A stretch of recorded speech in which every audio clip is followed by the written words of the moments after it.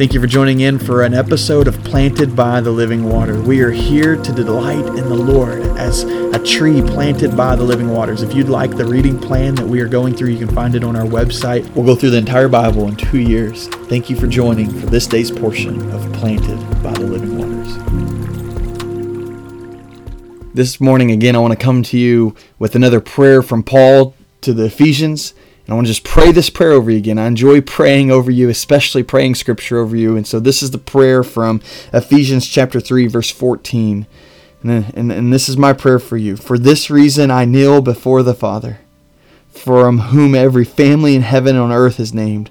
I pray that he may grant you, according to the riches of his glory, to be strengthened with power in your inner being through his Spirit, and that Christ may dwell in your hearts through faith. I pray that you, being rooted and firmly established in love, may be able to comprehend with all the saints what is the length and width and height and depth of God's love, and to know Christ's love that surpasses knowledge, so that you may be filled with all the fullness of God.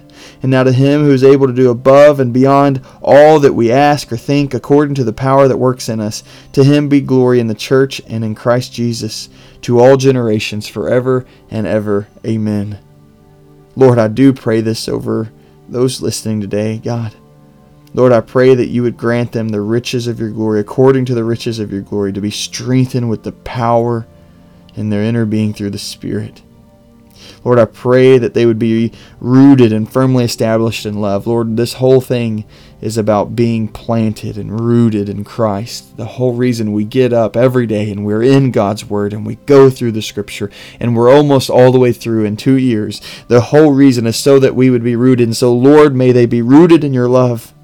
God, I pray that they would comprehend your love, that they would come to understand your love more and more and more, that surpasses knowledge, but it gives peace and fullness of God.